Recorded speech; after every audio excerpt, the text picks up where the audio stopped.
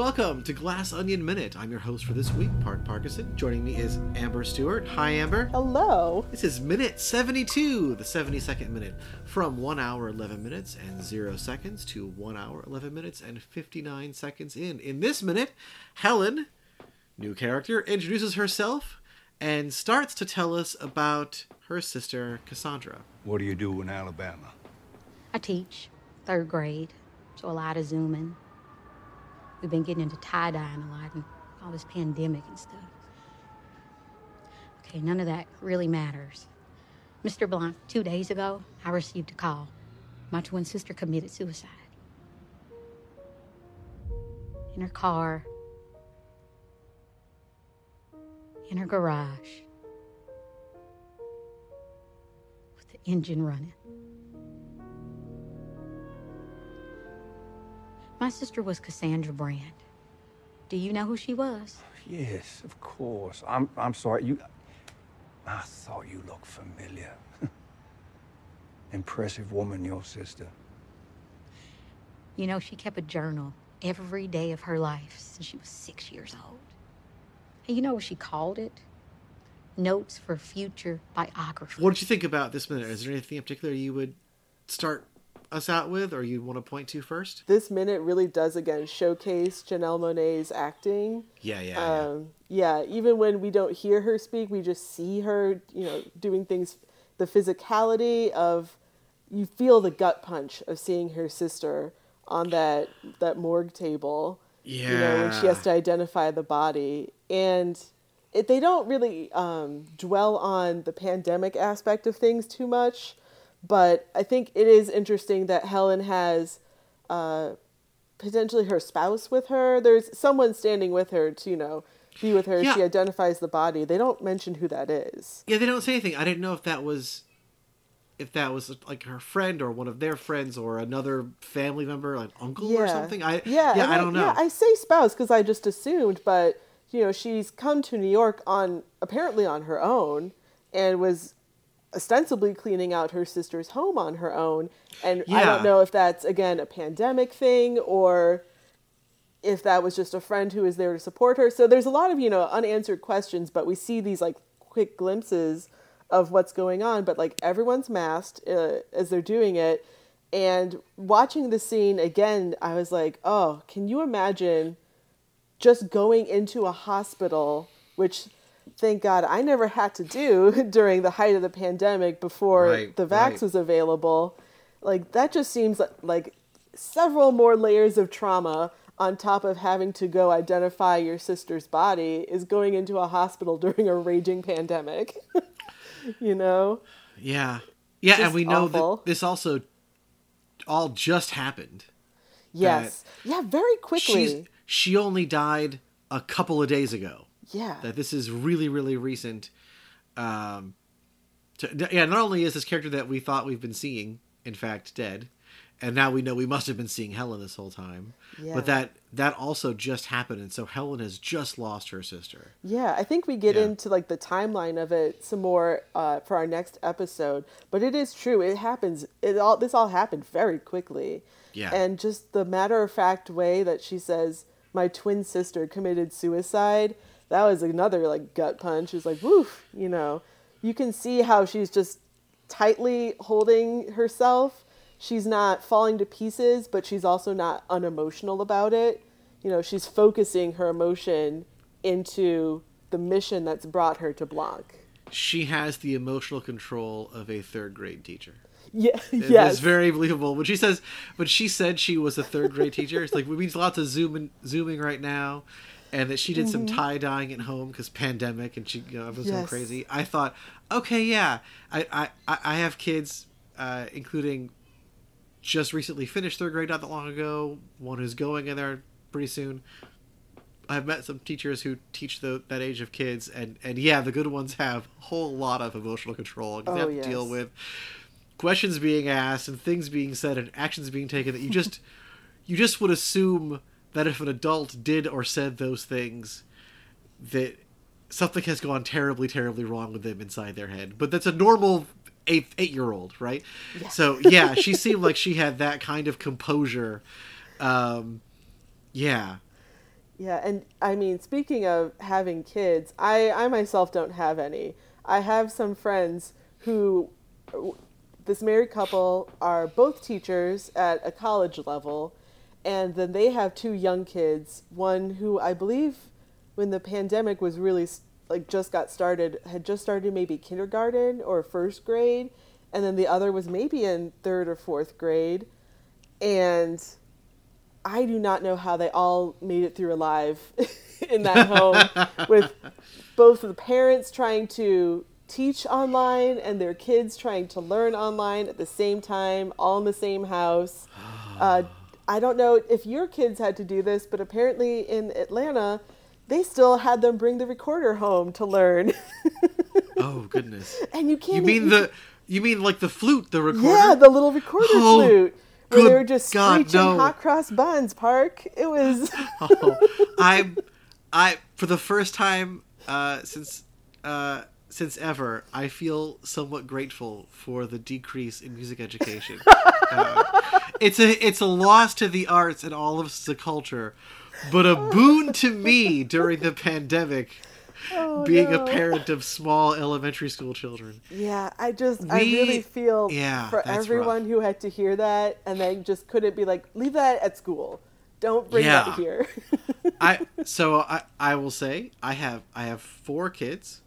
The 2 oldest ones right now are 6 and 9. So during the pandemic,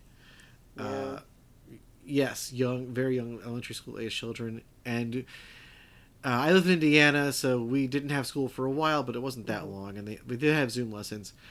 I teach college, and I was teaching from home most of that time, and So you felt the pain. My wife edits out of the house. She's a freelance editor, so we were all here pretty much all the time. We had just moved into this place, which thankfully there's like we're moving to like a somewhat larger home that we're renting, and thank goodness this has 2 bathrooms. We came from a 1-bathroom house, and it was very nice to have 2 bathrooms during the pandemic. Because there were recently another one of us, and now we became 6 people, and oh man, yeah, it got noisy and frustrating, and there were tears. So that's. Oh boy, Park. Yeah, that again, any parent or any teacher who had to try, or kid who had to try to learn or teach or in some way deal with virtual learning, you have my utter support. I have no idea how y'all made it. It was hard enough just being me as like a professional person, being like, I gotta do another conference call online. Like, boo-hoo. It did give me a real glimpse into exactly what Helen's life must be like when she said, oh, she's a 3rd grade teacher during the pandemic. Like, okay, I can really, really picture like what her days are like. I totally get it. And I feel Helen is like the most real character we've got. Everyone else feels like, except for Blanc, feels like stereotypes, and I understand them because they are stereotypes. To me, Helen is like the most real character, who feels the most like a real person. Yeah, which makes sense because everyone else we've kind of met has been a little Hollywood, or in some way is presenting a front to the world that, a front of success, a front of political competence, right. A front of masculinity, all these different things that they want to project. And Helen just rolls up like, here's this box I destroyed because, I needed to see what was inside. My sister committed suicide. Just here are the facts as they are. She just lays it out. Yeah, her matter of factness is definitely a part of that too. Oh yeah. I think that is actually mirrored in this minute when after we see her identify the body at the hospital, at the morgue, then Helen, we come back to Blanc's deck, patio, balcony, and then she says who her sister was, a Cassandra Brand, and Blanc kind of like, I don't know if lights up is the right word, but he definitely recognizes, he knows who that is, and that's when the fugue drops out. And I kind of do feel like the movie is also trying to bring us to reality, like the kind of cold hard reality for a moment. Yeah.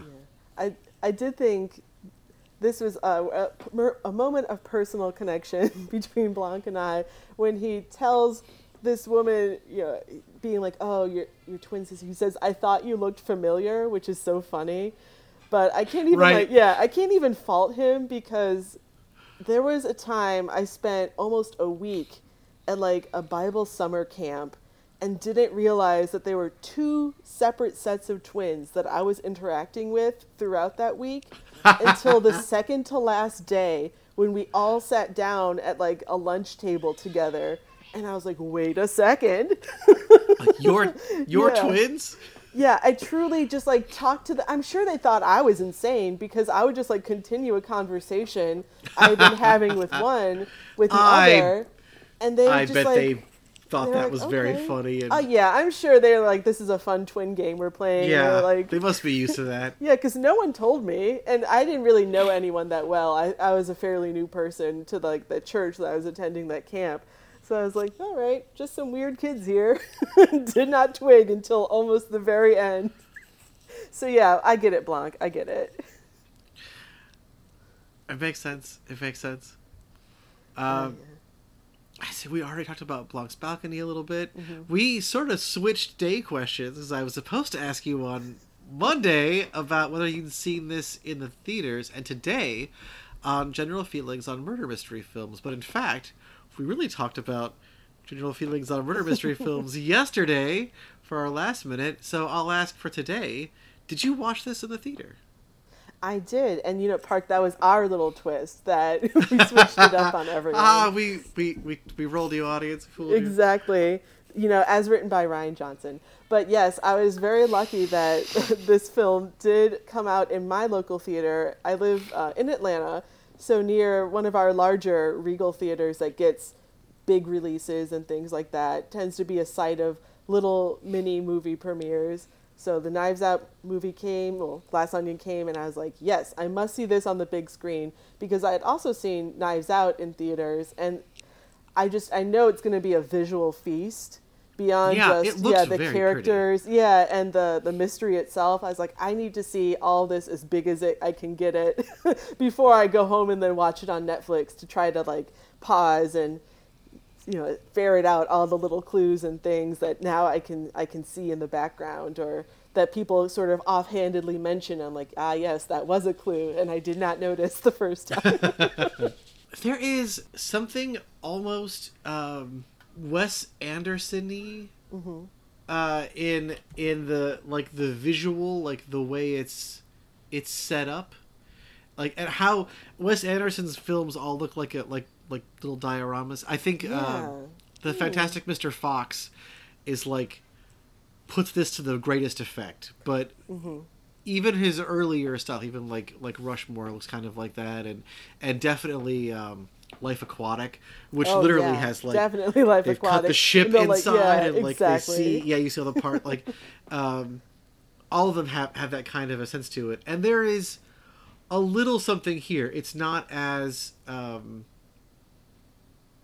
not in a bad way, but it is kind of cartoonish in Wes Anderson movies, and it's not like that here. I instead of diorama, I might say tableau, because it's more. That word sounds more right for this. It's more like a real event that's been captured, but captured with very stark colors and very stark lines, and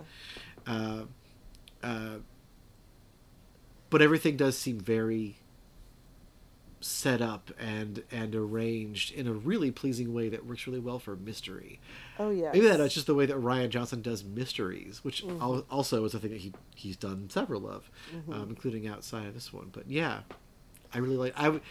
I could see this being a movie that rewarded theater going more than I feel like a lot of mystery films do. Or like I like watching mysteries at home. I like the coziness of it, and I also like cozy mysteries, so I like that. Yeah. but this, even though this does have that feel, I can see. I hadn't thought of this before, but visually I can see that rewarding because it is splendid. Oh yes, it's when you get those like big establishing shots of like, you know, everyone on the dock, you can just really take in you know, the island when they show that, Miles's manor and everything. It's a lot to see, and it's not, you know, bad to watch it at home or on a smaller screen, but it lends itself very, very well to the big screen. And I think mentioning Wes Anderson, if not in terms of framing, in terms of like color saturation, I think that's a great, actually almost not quite contrast, but the scenes we've seen up to now have been quite color contrasted, and this feels a little more, not home movie, but the colors have muted themselves a little bit. You know, Blanc's wearing his, like, was it like a, not quite a bathrobe, because he's put it, it's like a house coat. He's put it on over his shirt. Dressing gown. Yes, a dressing gown. But it's like, you know, maroon and navy.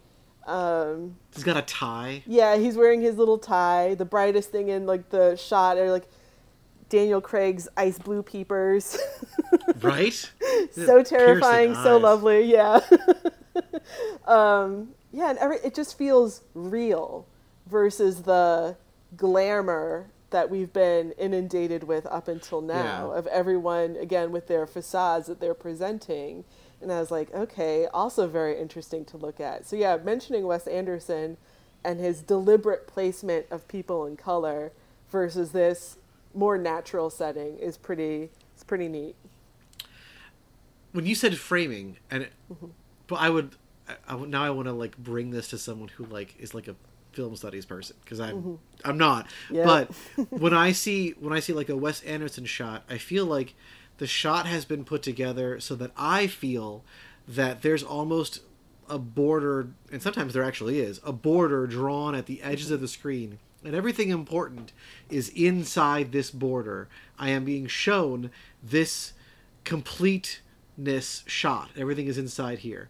When I see the same sort of care taken for a and color saturation, color saturation for in particular like these movies by Rian Johnson, it seems like similar, except that not only is the border not there, but there is something implied that there's probably really interesting stuff happening off, or that the characters are going to have to leave this border, or stuff is happening off this border. There are a couple of bits, especially at the very beginning, where there is some humor in the containedness of this and what is happening outside of the edges. And even some of those moments feel kind of almost they could belong in a Wes Anderson film. Some of the bits at Birdie's party, where we're seeing the camera view, so we're seeing like what everyone else is seeing, so it really is being framed literally. But like even within the movie, not just the movie itself. But yeah, and that's also why I think I would call it a tableau as opposed to a diorama, because it does seem like we're getting an image of like one contained bit of this larger tableau, as opposed to someone made this diorama that is just this inside this, you know, shoebox, and you're only supposed to see the shoebox. This is more like there's a giant field of miniatures, and we're being shown a really interesting bit of that, but there's a whole lot going on out there that you're not allowed to see, but you're supposed to wonder about, even though you can't see it. Oh yeah, yeah. That's a really good analogy. I like that. Are you familiar with the Instagram account Accidentally Wes Anderson? No. It sounds funny, yes, already. It is what it sounds like, where people can submit to the website Accidentally Wes Anderson photographs that they've taken in various places, and you know, they can detail where that took place, you know, why they thought it reminded them of Wes Anderson, and some of it will be uploaded to the Instagram, and I believe there's also a book now that collects these. And it truly is like, you know, you'll be walking somewhere and there'll just be this quaint little ice cream shop framed almost perfectly and in between two like bright blue buildings, and you're like, oh, this is exactly how Wes Anderson would create this set, and you take a picture. I think I have seen I think I've seen pictures like shared by friends on Facebook. Like, without looking at the account, I'm gonna guess that a full on 20 to 30% are taken at pumpkin patches or apple orchards with fall leaves and people wearing fall colors. Just he loves orange. Let me take a little scroll through while we continue to talk about the movie. But yeah, I think the saturation versus these more muted colors, more natural feeling colors, definitely indicates like that tonal shift from what we thought we knew into now sort of the background of everything and like what quote unquote really is going on. There it is. I would say a lot of it is just actually buildings. Well, you said before about ice cream shop. That also sounds like, or probably an ice cream parlor. Yes. I'm sorry. A parlor for sure. Yeah. Or shop for spelled SHOPPE. Yes, a ye old shop. Exactly. Ye old shopee. Yeah. It is don't just at me, a pleasant listeners. I know account. it's pronounced the. Sometimes I like to say shoppy. It strikes me as funny. Yeah, this is just a pleasant Instagram account to scroll through. They have not paid me to say this. If I was You're not secretly in the pocket of big Wes Anderson accidentally imitation. Wes Anderson. Yeah. Yeah, I'm just an architecture major who enjoys a pretty picture of a building, y'all. Makes sense. Oh my goodness. I think towards the end of this minute is when Helen starts to talk about Andy's journals. Yes, she ends with that, letting us know that Andy kept a journal, and that she called that journal Notes for Future Biographers. Mm-hmm. And there's a funny second part to that we get at the beginning of our next minute. Oh yes, so good. I love it. That is a good lead off. We should end there. Yes, definitely. And that will lead to part 2 of that joke. The button on that joke. We'll tell in our next minute. Thank you very much for joining me, Amber. Amber, is there anything you want to plug? Yes, you can find me online at the former Bird app at AMBRRR. Taking a little bit of a social media break, for your brain, but feel free to chat at me about Glass Onion, Knives Out. I almost said Glass Out. That's a different thing that doesn't exist yet. Have I uncovered the third movie? At me, Ryan Johnson. Let me know. Movie 4, Onion Knives. You can find our podcast at Glass Onion Min, all one word. Please rate, review, subscribe to Glass Onion Minute on your podcatcher of choice. Goodbye for now, Amber. We'll see you tomorrow for our next minute, Minute 73. See you soon.